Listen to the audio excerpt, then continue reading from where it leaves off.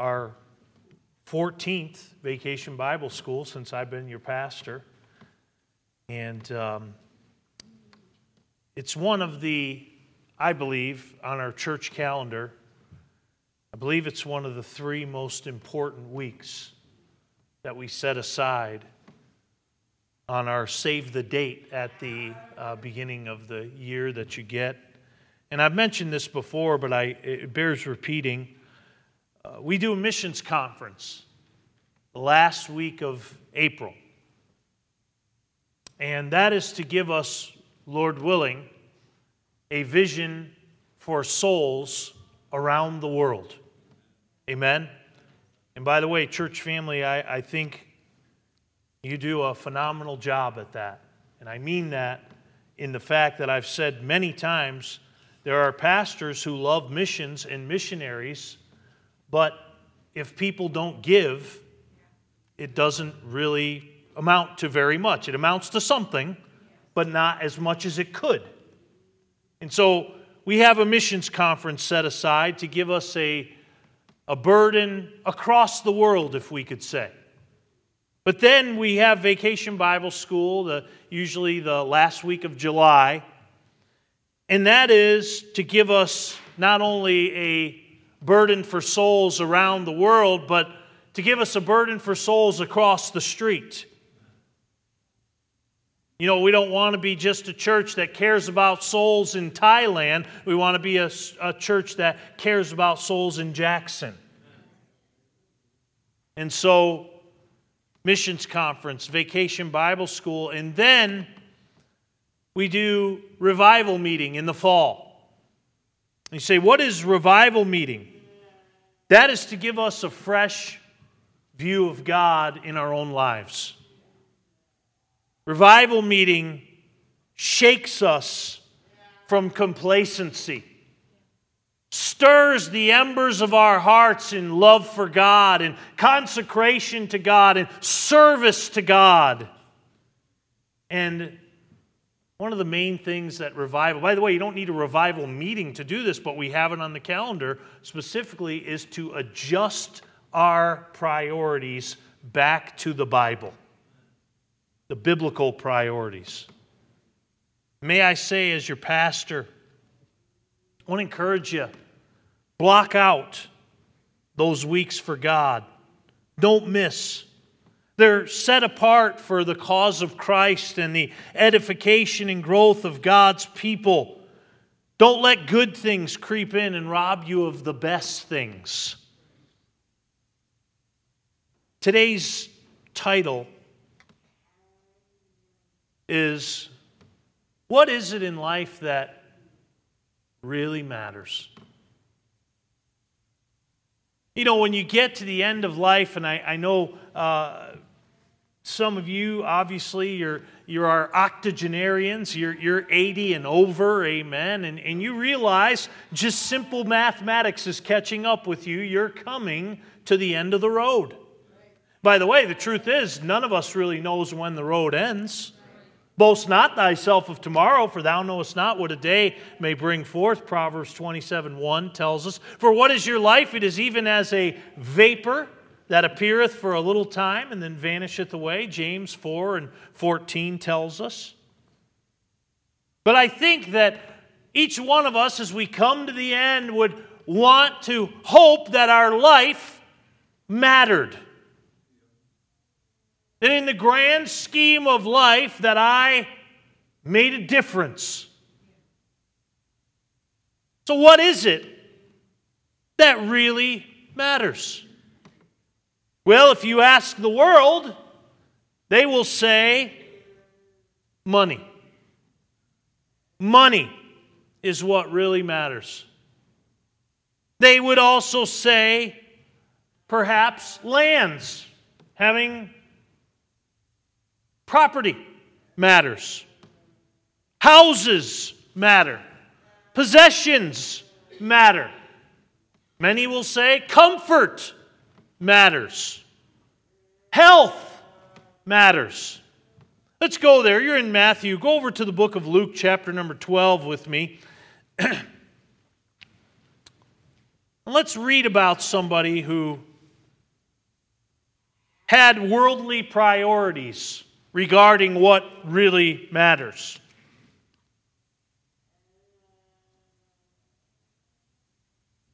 It really begins in verse number 13 of the passage here.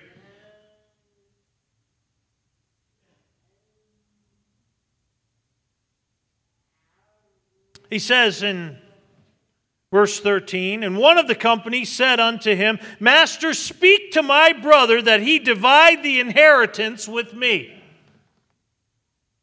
My running joke as a pastor is, if you have a little extra, leave it to the church and your kids won't fight over it. You see, here's two brothers, and one obviously had a double portion of inheritance, and the other one felt he got the raw end of the deal. And he comes to Jesus and says, "Tell him to give me some of that inheritance." I like what Jesus said. And he said unto him, "Man, who made me a judge and a divider over you?" In essence, Brother John, he said, "This is none of my business." By the way, if you come to me and say, "Pastor, I'm having trouble with my central air conditioning unit," I'm going to quote this verse to you. Who made me a judge and a divider? Who made me an air conditioning repairman in your life? Amen. I don't know anything about that. It says, "And he said unto them," interesting. You could take the them as the two brothers or the crowd that was around. "And he said unto them, Take heed and beware of covetousness. For a man's life," here's what really matters, "consisteth not in the abundance of things which he possesseth. And he spake a parable unto them, saying, The ground of a certain rich man brought forth plentifully. And he thought within himself, saying, What shall I do? Because I have no room where to bestow my fruits. And he said, This will I do. I will pull down my barns and build greater. And there will I bestow all my fruits and my goods. And I will say to my soul, Soul, thou hast much goods laid up for many years. Take thine ease, eat, drink, and be merry. But God said unto him, Thou fool, this night shall thy soul be required of thee. Then whose shall those things be which thou hast provided? So is he that layeth up treasure for himself and is not rich toward God." If you know this story, you know the rich man had plenty. It tells us in verse number 16 that his ground brought forth plentifully. But he was also full of pride, wasn't he? He says in verse 17, he thought within himself, What shall I do? I have no room to bestow my fruits. Then he said, This will I do. I will pull down my barns and build greater. There I will bestow all my fruits, my goods. I. Can I ask you a question? Who gave him the rain that grew his crops? Who gave him the sunshine that made those crops grow?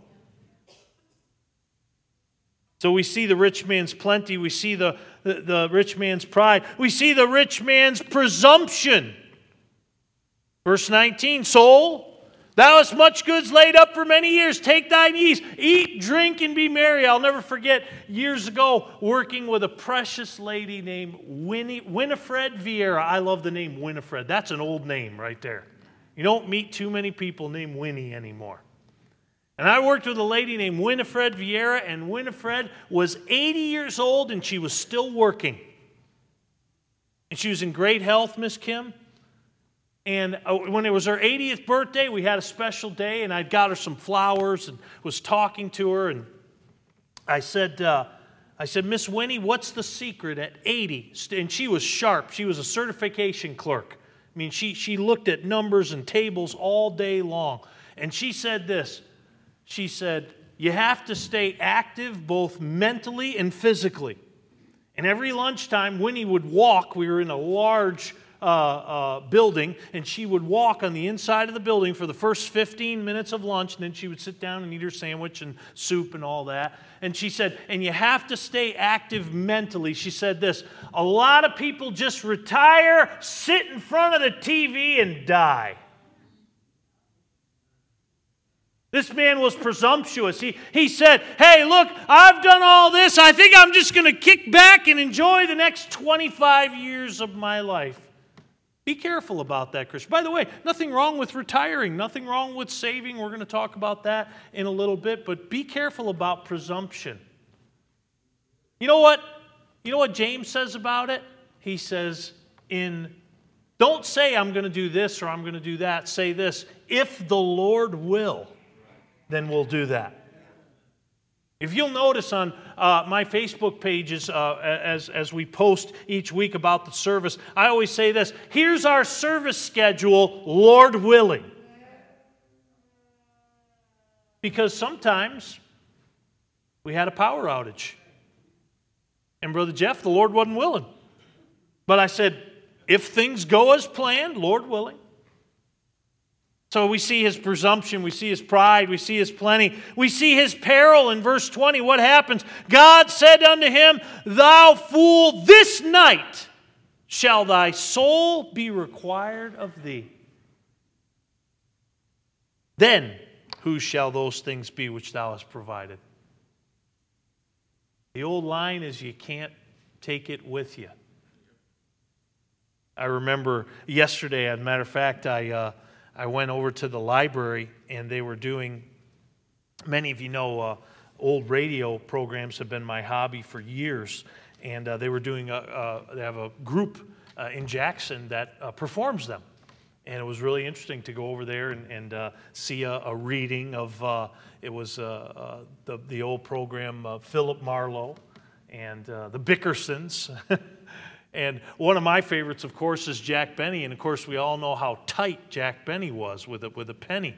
And they said one time his butler said, never in the history of the life insurance policy has a policy been written this way. And Jack said, did you insist that I wanted that way? And he said, yes, but no matter what you say, you can't be your own beneficiary. He said, but I argued, and they said you could write it up that way. And he said, well, what'd they say do? He said, just send a forwarding address and they'll mail it on to you. Well, we all know that's not true, ladies and gentlemen, amen? You can't take it with you. And the truth is, I have watched all through the years of people fighting over the stuff once the person leaves, and forgive me, sometimes before the person leaves.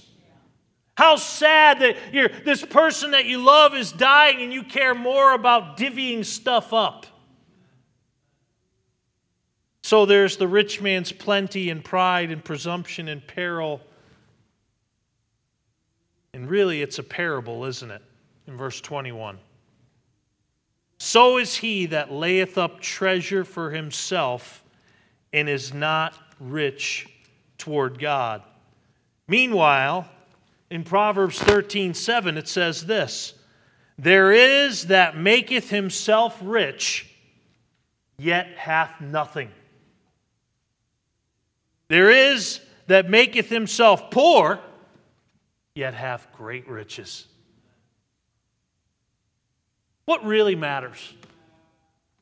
What really matters? Look with me back in the book of Matthew in chapter 6, and it's a great passage of Scripture. It really is. It's such a rich passage.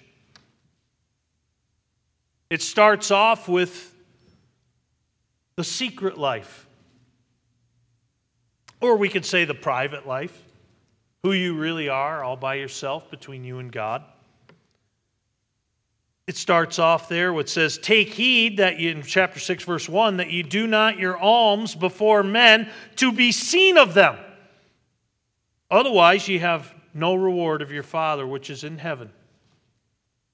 You know, one of the things that I have has been a byproduct of our COVID is the fact that we don't pass offering plates anymore. I don't think it was wrong to do that, not at all. But I like the fact that as you walk out, you see that blue Do It Right bucket back there, that Lowe's bucket, and you just drop it in and nobody knows, nobody really sees you doing it. You don't do it to be seen.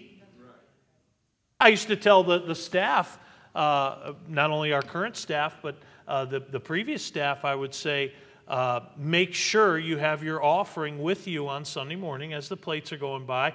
Don't do it to be seen, but people ought to see the staff giving. It's a fact. But I like the fact that it's just back there and you drop it in. I don't know who drops in what. I don't know who has been blessed in a certain way beyond others. I don't know none of that. Amen. We just give. And so Jesus talks about here, he said, let your giving be done in secret. And then he says in verse 3, he says that when thou doest thine alms, by the way, he doesn't say if. He says when. That means you should. When thou doest thine alms, let not the left hand know what the right hand doeth, that thine alms may be in secret, that thy Father, which seeth in secret, himself shall reward thee openly. Give in secret. But then he moves from giving, but then he moves to praying. And he says, and when thou prayest, again, we're talking on this Wednesday night series on prayer. I don't know about you, I many times feel like a failure in prayer. I feel defeated in my prayer life. I think, I need to be more faithful in my prayer life. And by the way, it's part of the reason why I'm teaching and preaching that on Wednesday nights, not just for you, but for me too. But you know what Jesus doesn't say here? He says, now if you pray, what's he say in verse 5? He uses that word again. When thou prayest. The implication here is that a believer should pray. A believer will pray. He says, and when you pray, when thou prayest, thou shalt not be as the hypocrites are. For they love to pray standing in the synagogues and in the corner of the streets, that they may be seen of men. Oh, he's going to call on me to pray. I'm going to get my theology ready. O God of Abraham, Isaac, and Jacob, thou that flungest the stars into existence. And he just wants somebody to say, you pray so wonderful. I like Peter's prayer. Lord, save me! That's my kind of praying right there. What does he say? He said, verse 6, but when thou prayest, enter into thy closet. When thou hast shut thy door, pray to thy Father which is in what? Secret. Thy Father which seeth in secret shall reward thee openly. So he deals with the secret life concerning giving, the secret life concerning praying. Boy, here we go, verses 14 and 15. For if ye forgive men their trespasses, your heavenly Father will also forgive you. But if ye forgive not men their trespasses, neither will your heavenly Father forgive you. See, he was talking about prayer, and he gave what's called the Lord's Prayer in verse number 9. And one of the most important parts of the Lord's Prayer is forgive us our debts as we forgive our debtors. And it's not just talking about money. People that have offended you, people that have hurt you, they have incurred a debt to you. You know what he says you need to do in secret? Cancel the debt. Pray. Prayer. Yes. Giving. Yes. Forgiving. Forgiving. You know what forgiveness, Brother Hauser, really is? It's a secret matter. I'm going to forgive this person. I don't need to sound a trumpet about it. I need to go up to him and say, hey, by the way, remember in 1985 when you parked in my spot? I just forgave you. Don't do that. You're not forgiving them. You're sounding a trumpet about what a great forgiver you are. About something very stupid. Forgive me, amen. No. You know what it is, Brother Talbert? It's a secret matter. Just deal with that in secret. They may not even know they ever offended you.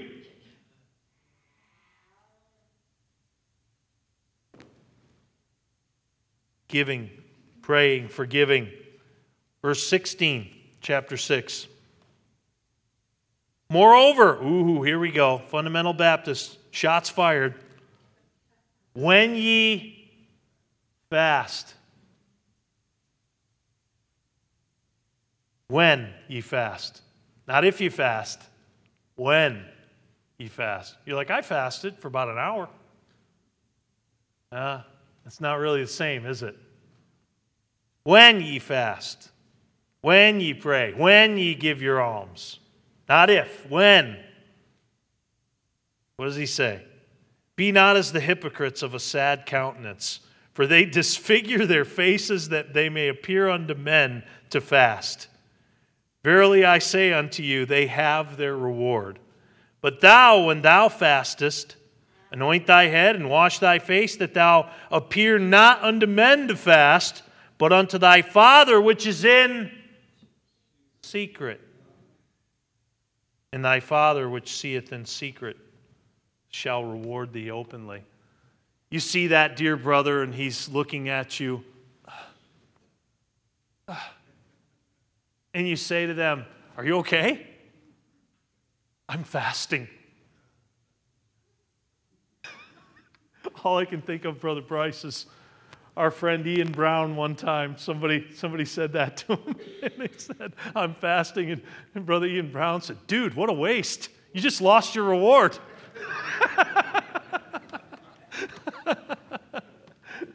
No, don't do the real burden is when you fasted for a while, Brother Lolly, and you're sitting there next to somebody, and all of a sudden your stomach lets them know that you've been fasting. Wow, amen. Now, what's that all about? Oh, no, just this or that, trying to slough it off, amen. What does it say here? It says this, listen, and we ought to give heed to the secret life, ladies and gentlemen. This is not my message today. It's all introduction. Promise you, I'll get to the message. We ought to give heed to the secret life because, according to verse 32, we have a heavenly Father, and He sees in secret. Now, we most times apply that to He sees the bad things that we do in secret, and He certainly does. But I promise you this, He sees every good thing that we do in secret too.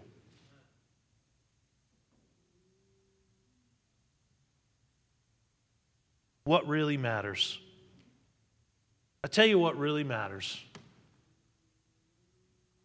It's found in two passages. Hold your place there in Matthew. We're coming back.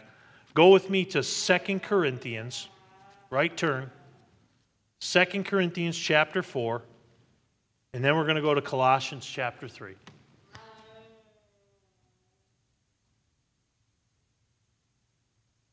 What really matters? When we get done with our life, what will really matter? 2 Corinthians chapter 4, verse 18. Are we there? Okay. Verse 17 tells us, and this is a good reminder for us as we go through difficulties, as we go through trials, as we go through particularly physical, emotional, mental torments and difficulties, which we all do in this old, wicked world. We were mentioning in Sunday school, we're all looking forward to the sweet by and by, but we live in the nasty now and now. For our light affliction, which is but for a moment. You say, no, it's not. I've had this affliction for year after year after year, and one day, ladies and gentlemen, it's going to end, and you're going to be in eternity for all forever.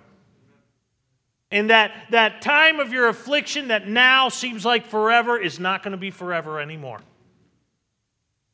It says, but for a moment worketh for us a far more exceeding, and next word, church, eternal weight of glory, while we look not at things which are seen, but at the things which are not seen.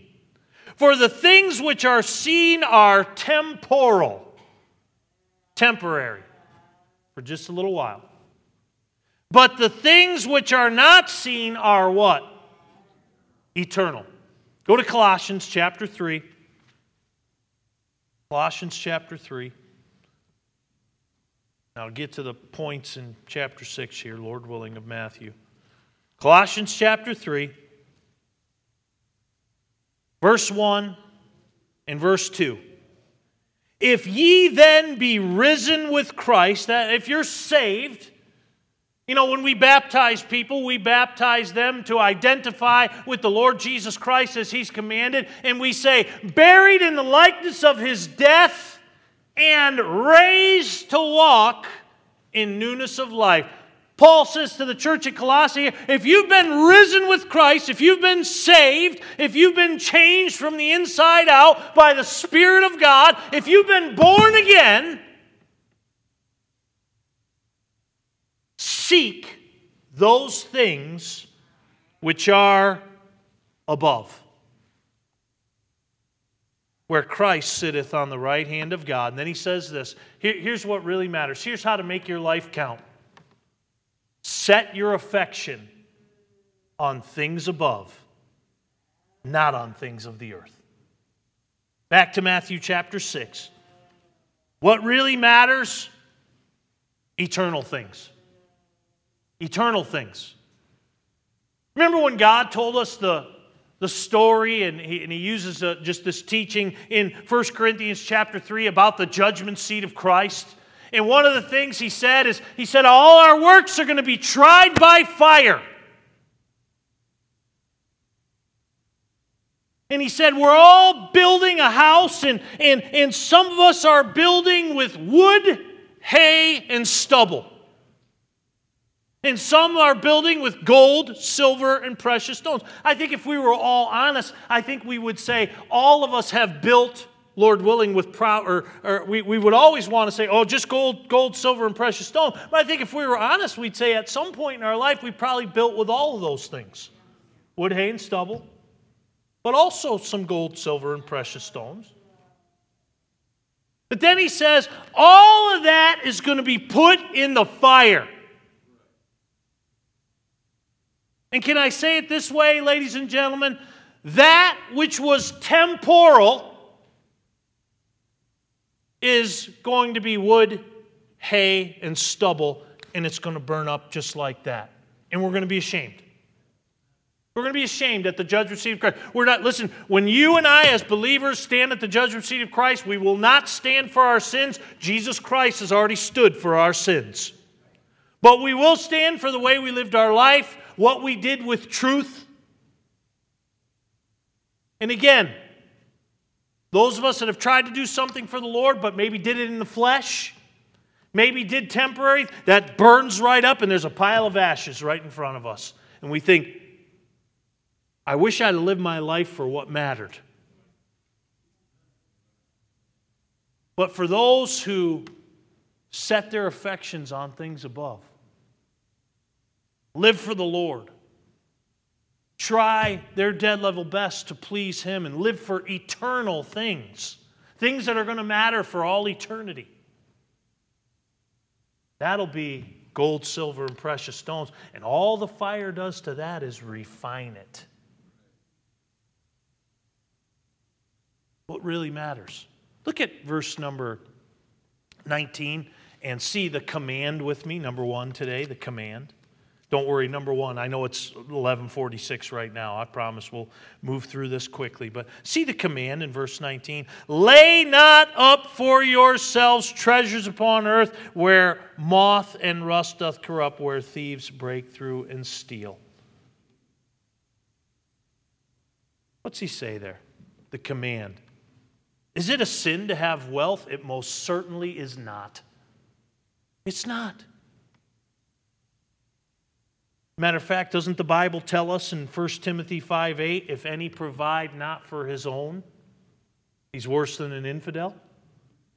Listen, I've tried to train my children, you need money to live. You need to work a job. You need to improve your skill set, and you'll get more money. Or you can just stay at a minimum wage job your whole life. Huh? By the way, I tell my kids all the time, I don't know what you think about it, minimum wage was never meant to be a career choice. Amen. There's nothing wrong. The command here is not to not have wealth, but it's this: that wealth won't have you. I was talking yesterday to Brother Jack Richard, and he told me, he said, I watch your service every week. He's a 92-year-old former pastor, was great friends with Phil Anthony, Miss Ruth Marie, Miss Pat. You may remember Jack Richard. He was in the hospital, just had a heart attack. Him and his wife Zelma been married 72 years. I was talking with him yesterday, and he was just, I went there to be a blessing to him, but he was a blessing to me. We were talking about how preachers get messed up. You know, preachers, if there's two things that mess preachers up, it's women and money. Women and money. And again, I'm not against you ladies. I love you. Amen. But I love my wife more than any other woman. That's the way it's supposed to be. Amen. But we're talking about how preachers can get messed up with money. All of a sudden get their priorities out of whack. Start laying up for themselves all these treasures upon earth. Again, I'm not against you having a home. I'm not even against you having a winter place. Not at all. But the command is to lay not up for yourselves treasures on earth. The key word there really are for yourselves. It is. Ephesians chapter 4, verse 28 talks about, remember, there were those that stole. He said, let him that stole steal no more, but rather let him labor, working with his hands that he may have to give to him that needeth. So that's wealth there. There's giving. The Bible talks about in Galatians 6:10 that we ought to give to every man as he have need, especially them that are of the household of faith. Be a blessing. Well, that takes money. I'm glad we support missionaries. You know what it takes? Money. So the command here is to lay not up for yourselves treasures. But then you not only see the command, but we see the corruption of those treasures in verse 19. Where moth and rust doth corrupt, and where thieves break through and steal. What we see there? Anybody ever got ready to pull something out of the closet, and all of a sudden you saw the moth had gotten to it? Oh my goodness, what happened? What happened? You know, for those who lay up treasures for themselves, there's a lot of spiritual moths out there that eat it up. Again, I'm not being unkind and I'm not being difficult. I think of those of you, bless your hearts, that have had your 401ks devastated in the last 3 years. Devastated. And again, there's nothing wrong with saving and all that kind of stuff. That's a way to do it. But if you're just trusting in that, you've seen the spiritual moth of inflation. Chew that up. So there's moth, there's marring. That's rust. Rust. You know, rust just eats things away over time. Things just rust out. Some of those treasures you're laying up for yourself, watch it. There's not enough silver saver in the world to protect from spiritual rust. And then there's not only moths and marring, but there's marauders, aren't there? Thieves break through and steal. You know, one of the saddest things, a couple of years ago, my mom realized that she had a pension from a company that she worked for. Didn't realize that she had it. She had forgotten about it just as we moved and all that. But the first thing that came to my mind, Brother Horrigan, was this is a scam. Because there are people that scam old ladies out of their money. Isn't that awful? Forgive me. I mean, you have to be unsaved to go to hell, but what a hot place for those who, destroy the savings of little ladies. There's marauders, aren't there? There's thieves. All earthly treasures, listen to me, all earthly treasures fade, fail, and fall into someone else's hands eventually. So there's the command, there's the corruption, there's the contrast in verse 20. But lay up for yourselves treasures in heaven, where neither moth nor rust doth corrupt, and where thieves do not break through nor steal. All those who live for eternal things, others, souls. The only thing you can take to heaven with you is souls. So why not invest your money in things that lead to souls going to heaven? Just talking about here. It's talking about eternal things. You know, I just got a letter from one of our missionaries, one of our finest missionaries, a missionary we don't hear from very much. His name is Joe Marshall. Joe and Cindy Marshall are wonderful missionaries. You know what they do? Brother Kinser, they hand out scripture signs. That's all, quote unquote. That's all. They don't write letters that say, hey, we saw 350 people saved this year. They just sow the seed of the Word of God, which is eternal. We're going to realize one day when we get to heaven and somebody says, you know, I had come to the end of my rope and I was getting ready to end it all.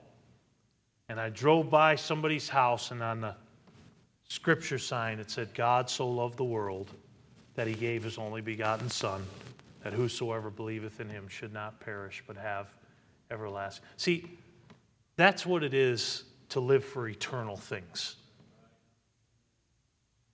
Living for eternal things is the church that helps Bible and literature missionary foundation. Brother Shannon Lamont, another one of our missionaries. You know what we do with our money for the Lamonts? We buy paper. You say, why? So they can print the Word of God on it. And then they can ship it all over the world. We support a missionary named Elias Correa with Wings Bearing Precious Seed. You know what Brother Correa does? He brings John and Romans and Bibles to different places all over the world, to people that don't have it. You say, what is that? That's eternal things. Hey, again, I realize we live in the temporal. We need to get out. Listen, we need to get out there and vote. We need to get out there and promote righteous judges, and I understand all of that, but I tell you what, we can get a little imbalanced in that and forget about eternal things. This world is not our home. We're just passing through. I'm looking for a city which hath foundations, whose builder and maker is God. The eternal city. The command, the corruption, the contrast. And then down to verse 24, we could look at the core, we could look at the center in verses 21, or verse 22, 23. The core is at verse 21. So we had the command, the corruption, the contrast, the core. Verse 21. For where your treasure is, there will your heart be also. I mentioned old Jack Benny, probably the most recognized joke in the history of his varied career was as he was walking home. He had his neighbor's Oscar, and he was bringing it home. And this man asked him, he said, do you have a light? He said, sure. And he said, stick 'em up. And he said, mister, put down that gun. He said, come on, your money or your life?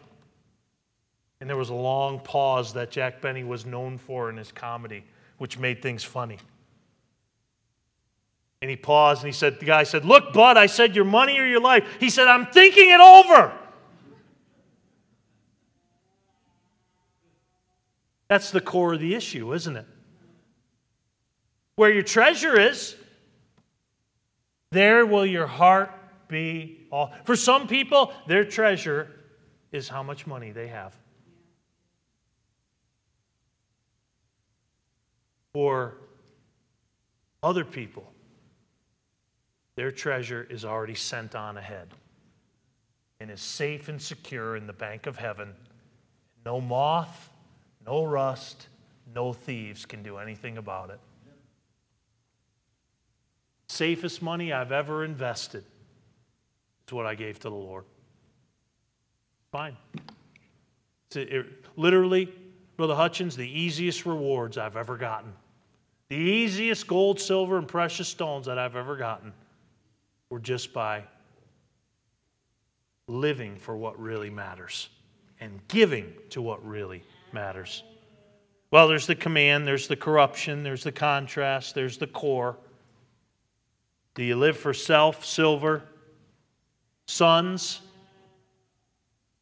or do you live for the Savior? And then lastly, there's the choice in verse 24. The command, the corruption, the contrast, the core. The choice in verse 24. No man can serve two masters. For either he will hate the one and love the other, or else he will hold to the one and despise the other. Ye cannot serve God and mammon, money. So there's a solemn declaration there, isn't there? No man can serve two masters. What we always do is we always kind of excuse ourselves. Well, I can handle this, and this doesn't really apply to me. No, Jesus said right here, he cut it plain. No man, including you and I, can serve two masters. You're either going to prioritize one and deprioritize the other, or vice versa. So there's a solemn declaration. There's a singular devotion, isn't there? Jesus, you want to talk about plain language here. He says, for either he will hate the one and love the other, or else he will hold to the one and despise the other. Again, hate, despise, that's strong. You know what he says in essence? If you live your life for money, and again, please read the scripture. I'm not just being sensational here. I don't do that. He said, if you just live your life for money, you hate God. Come on. That's what he's saying. And it's hard for us to take. That's a tough pill to swallow. If you're just living for money. See, but here's the thing. You can live your life for God and still have money in your life. Just don't live for money. I've joked before, talking about, listen, we have needs, we have bills. I've talked before about my mortgage. Lord willing, I'm supposed to be 77 when my mortgage is finished. I don't know if I'm going to make it, amen, but the bill will still probably be there, and I thought about all that stuff. But if I'm not careful, I can just get so consumed with all that stuff. I could say, you know what, I better stop giving to missions and put a little more money here and there and not live for eternal things. Don't do that. Why? Because when I get to heaven, it's not going to matter what my mortgage was. It is going to matter that I gave to missions and helped people get saved in other places of the world. The singular devotion. You either love one master and hate the other.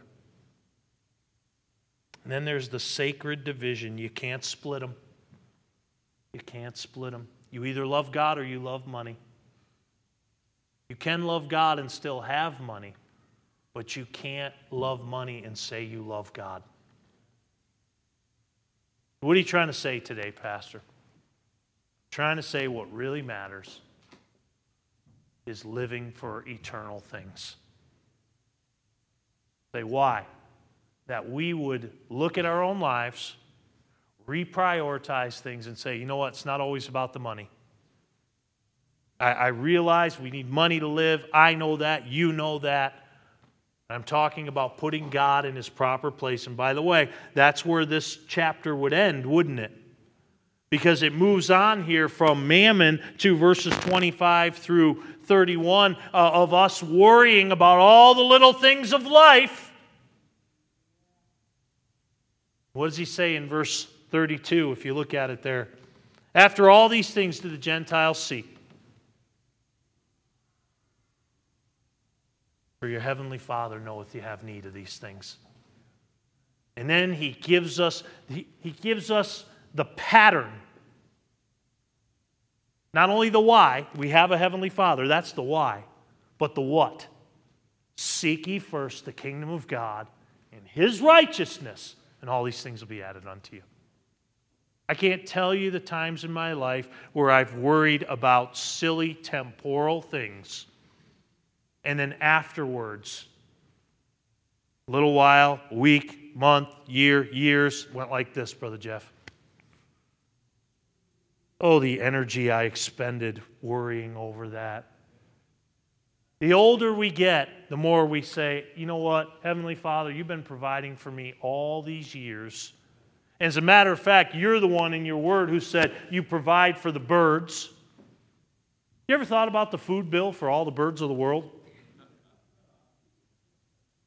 They never have. They just know it's there every day. God puts it there. The flowers are how beautiful they are. They didn't have anything to do with that. Their Heavenly Father did that for them. And here we are, chewing our fingernails about things. Hey, listen, live for eternal things and watch God take care of your temporal things. What does he say in verse 34? By the way, a great study here in 25 through 34 is the word therefore and wherefore. Just keep it's there over and over and over. It keeps pointing back to God, to our Heavenly Father, to his provision. Seek ye first the kingdom of God and his righteousness, and all these things shall be added unto you. Take therefore no thought for the morrow. This is not against saving. This is not against planning for a rain. It's not talking about that. It's talking about excessive worry about what's going to happen tomorrow. For the morrow shall take thought for the things of itself. Sufficient unto the day is the evil thereof. So listen, you're so busy borrowing trouble from tomorrow that you ruin today and you ruin tomorrow. Why worry when you can pray?